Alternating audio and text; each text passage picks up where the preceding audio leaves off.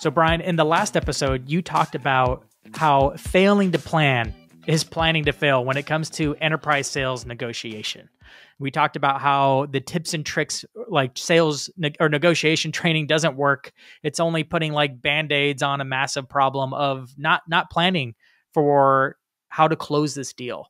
So now that we've covered what's not working, tell me a little bit about what is working. Like, what does it look like to build a plan that closes a deal? I'm excited to do that. Actually, it was very frustrating to talk about what's broken without saying, "Wait, we have a better solution." I want to share that. So it might help. As I mentioned on the our first session, I was a VP of sales, was a negotiation consultant and trainer, worked in 47 countries, partnered with a Harvard professor. Had been doing this for years and years.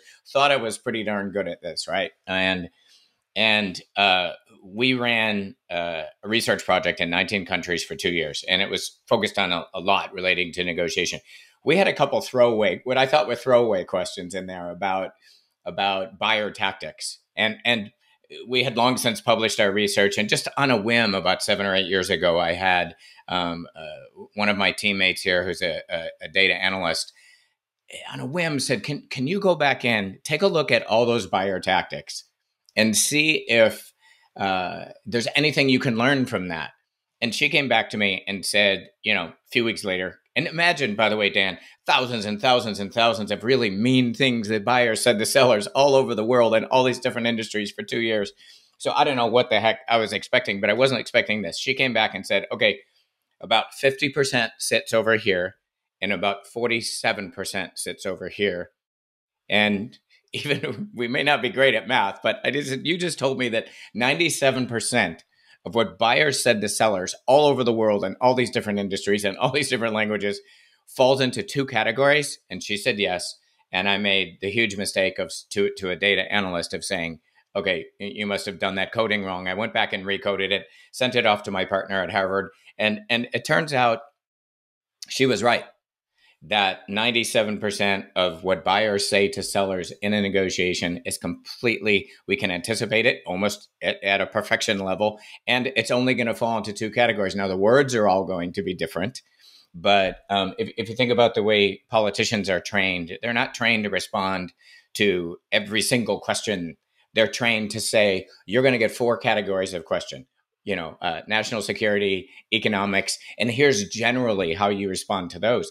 And that's what occurred to me in that moment is, are you kidding me? We know within 97% probability what the buyer is going to do across thousands of deals over the next year. I know that today, and that deal is not going to close for 9 months. I know what the negotiation conversation is going to be. Does that change the way we think about how we prepare reps? It should, because it's in sharp contrast to what you and I spoke about in the last episode, which is we never know what the heck's going to happen. So we prepare for everything. So if we can know ahead of time, we can plan accordingly. But now you got me like leaning in. I'm like, but Brian, what are the 2 questions? What are they going to ask? Well, yeah, it's not so much about what they're going to ask. It's what they're going to do is they are going to. And so, anybody who might be hearing this, think about deals you've been in or deals where you've coached other people, your team. The buyer is going to refer to his or her alternative. And then they're going to put pressure on you to give stuff away. This is the core problem with negotiation. And again, all the words are going to be different. But is that the 2 things? Yeah, that's the 2 categories that the tactics follow. Is they're going to refer to their alternative. That's the 50% and the 47%. Yeah. So they're going to refer to the alternative. They're going to ask for you to give stuff away. And right? if I referring to the alternative, let's double click on that. I'm going to try to commoditize you. Right? To say you're the same or you're not as good. And if I can do that, then the only reason for me to buy from you is because you're going to give some stuff away. You're going to make contract terms easier. You're going to make pricing better. You're going to throw some free services at it. If you're a commodity, or at least you don't have as much value as you think you have, then you're going to win my business by giving stuff away. In fact, the most common tactic globally, and this should sound familiar, is I can get the same thing from your competitor cheaper. So refer to the alternative, commoditize you a little bit, and then put pressure on you to give stuff away. If I was at a cocktail party or in an elevator with you and you were to say to me, what's the single most important part about negotiation? It's counteracting the same thing early, right? Anticipating that we need to change that conversation, because if it is the same thing, the only way we win is by giving stuff away. The single most important piece is getting ready for same thing or some version thereof. And if we then have a value premium, then we can get value pricing or value terms. But until we solve for that, we watch a lot of reps and a lot of deal pursuit teams that are told something like that from the customer, and they immediately jump to the commercial terms. Like, oh, do we have to meet that? Do we have to do that thing they're putting on us? And how does that fall within our budget? And they miss that first piece about we need to answer same thing first, right? So we coached on $1 billion of renewals for a software company, and the most common tactic from their buyer was, I will do nothing. Right? The alternative isn't always a named competitor. I will not re-up with you. In fact, our customer called that going dark. Our customers will go dark on us unless we give them this thing. And they would go after right away. Well, should we give them this thing? Should we? And we had to back up and say, what does going dark really look like for this customer? And then for the next customer, it's not always the same. And how painful is it or isn't it to go dark? And we found out more often than not that it was actually quite painful. And you said something in the previous episode about buyers, having the power usually because they have the choice, they have the money. That's if you can counteract same thing, we find in the majority of deals that we've coached on, there's balanced power. Guess what? The buyer needs you as well. But most of us go into deals thinking that the buyer has more power because we have the same thing or something less than somebody else. And if we can counter that, it shifts the power base in the deal. That's another area. If you look at old school negotiation, it's tips and tricks to increase your power. The only thing that matters in power is how well you line up to their business needs, given their alternative, whatever that alternative is. I'll throw one more fact at you. We've done $12 billion in win-loss analysis. And the gentleman who leads that practice said to me, winners win when they show customers how they meet their needs at higher confidence and lower risk than the alternative. Customers will pay for that.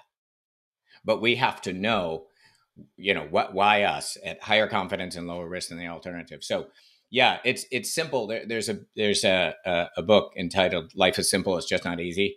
And so what I would tell you is this predictable approach to negotiation is quite simple. This is what buyers will do. They'll try to commoditize you and then put pressure on you to give stuff away. That's the simple part. The not easy part is getting under, all right, why us? How are we different? What are the specific areas that they're going to miss out on by going somewhere else? Man, you talking about this makes me think back to the times where I've been a buyer. Once where I had the power because I was talking to a vendor and I'd lined up multiple vendors, had researched the heck out of all of them. And I have my preferred one. Right. But I'm literally pretending to be the preferred one for the other vendors of course, solely so I can use their data to throw it back at the one I'd like to go with, because I know they have a few things that work in my favor. They have a better product or a certain way of certain kind of thing that they do that I know is something I want for my company.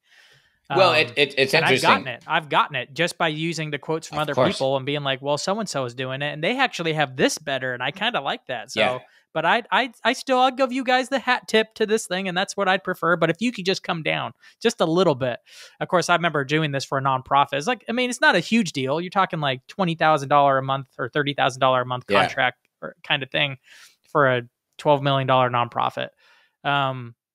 But I had to try to get everything I could out of it because it was for the cause, man. Yes. No, of course. And by the way, two things come to mind. One, buyer's core competency is negotiation. Our core competency is selling. So they have an edge. And by the way, I'm sorry to say this to you. We also have a procurement practice, and I've worked with buyers and written books for buyer negotiation. They are better prepared and better trained. And then they're coming up against our tips and tricks thing. And so that part of that story you just told there is you were in a better scenario. The other thing that I'll tell you is, having worked with buyers, they many times are woefully unprepared to compare the two alternatives side by side. And they believe when they tell you guys are the same, some of the time they're lying and some of the times they believe it, but they've not made like a really good decision, a really good holistic analytical decision. And that's when we think about countering the first part of that tactic about, you guys are all the same, it's thinking, knowing more about that buyer's decision and that buyer's internal customer decision than they do. to begin to change that. Because again, the number one thing we have to solve for is same thing or some variation thereof. Yeah. Yeah. And I can certainly think of times where I was the buyer and I was coming up against some software that I knew I could only get it from one vendor and they charged a lot. Yeah. And they knew it. But I did my research to try to do my best to get them. No. They knew I didn't have it. I tried to commoditize them. It didn't work because they knew they had the goods. And I ended up paying full price. I couldn't discount them. I couldn't get them to come down because we both knew they were the only option. Yes. for what I was looking for. Well, that's the biggest frustration for the buyers who we work with is single source, right? I only have one place I can get this from. But when, back to this buyers kind of misdiagnosing that idea that you're all the same, we're coaching an airline who is buying software to automate their plant floor. And so we had the plant ops manager and the procurement group and everybody else in the room. And we were brainstorming what's the most important thing in this deal. And the procurement professional said price. And the plant manager, she jumped up out of her chair and said, I don't care how cheap you get it. If it doesn't automate my plant floor and I don't know where my parts are and I don't know where my people are, you overpaid for it. Right. So that's an example of they may say that and they may actually believe it. And then it will end up working with us. We have to know that better than they do because they do make mistakes for sure. So the two things that we know that buyers are going to do is they're going to try to commoditize you by comparing you to your competitors. And then they're going to try to get things from you, which is either bringing the price down or getting more value adds at the top. Yes. Those are the two things they're going to do. Yeah. And I would add, it's not just competitor. It's do nothing. It's I will build it myself. If you're selling steel, it's an alternative material like concrete. So it's whatever that alternative is. But yes, they're going to refer to that alternative and then they're going to use that leverage to get stuff from you. And you're saying that because we know that